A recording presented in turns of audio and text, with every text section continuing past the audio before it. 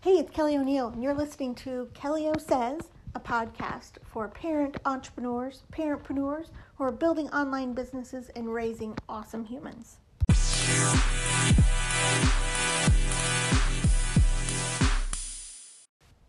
Not all audio and podcasts and YouTube and blog posts and social media posts and everything you read, the books that we're reading, it seems like we're always grasping for those actionable steps. Somebody tell me what to do. Somebody tell me the next thing that's going to make this work. Or somebody give me a list of items to check off my list. And if I do these things, it's finally going to work out. Well, there is some value in that. And as online creators, all of us want to give to the world some great advice or keep someone from going through, the depths of parentpreneur entrepreneurship that we went through, or to save people from some of the mistakes we've made.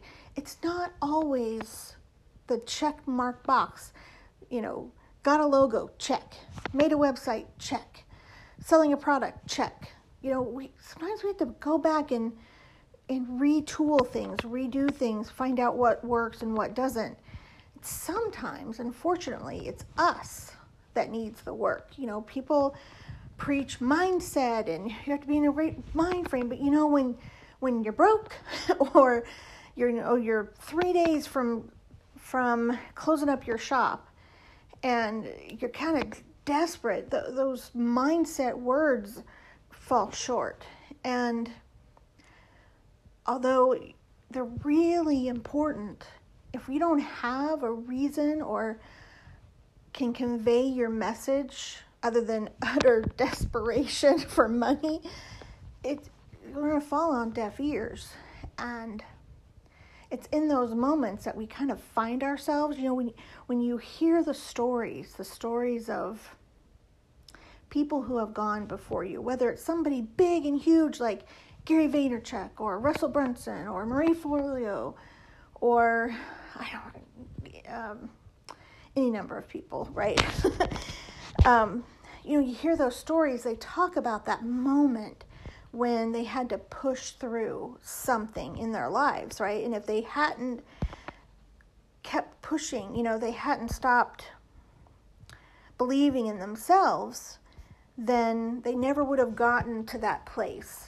And I've been there, I've built it, I've lost it, I've built it again. It's like we have these daily wins and losses, right? And it's like, if only I had that one thing, if only I could find that perfect product for my Shopify store, or if only somebody could tell me how to hack this system, right? We're looking for, that secret sauce or that one message, or, there's got to be that one funnel or that one something that's got to make the difference.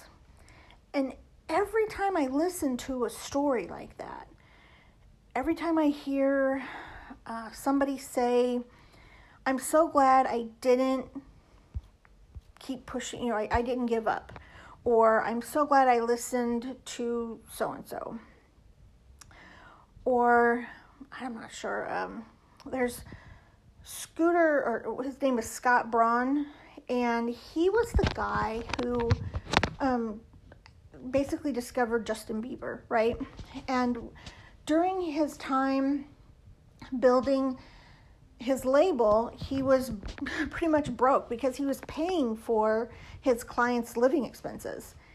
But he had a dream. He knew he could help that. He knew he could make him a star. Now, regardless of what you think about Justin Bieber's journey or his music or what he's done since then, not really the focus of what I'm trying to say. If we look at Scooter Braun, and in that moment when he's almost broke, and I think it was his dad or family member called, and it kind of was like, give him a pep talk of, you got this, you can do this. Now, he knew he could do it, and it was in that moment of, crap, I don't have enough money to move forward. But it wasn't the Justin Bieber account that paid his bills. It was actually, and I'm sorry, I can't remember exactly who it was, but one of his other clients had gotten a multi-million-dollar deal with an advance. And that was the account that pushed him over to be able to keep continuing his business, to be in the right place, time, and money situation to promote Justin Bieber. So wherever you are now, I just want you, well, all of us, to be proud of who we are, be proud of yourself, be proud in where you are at this moment, whether you're got $3, $3,000, or $3 million, we still have a struggle of where we're going to go next. And where you are now is who you are, meaning,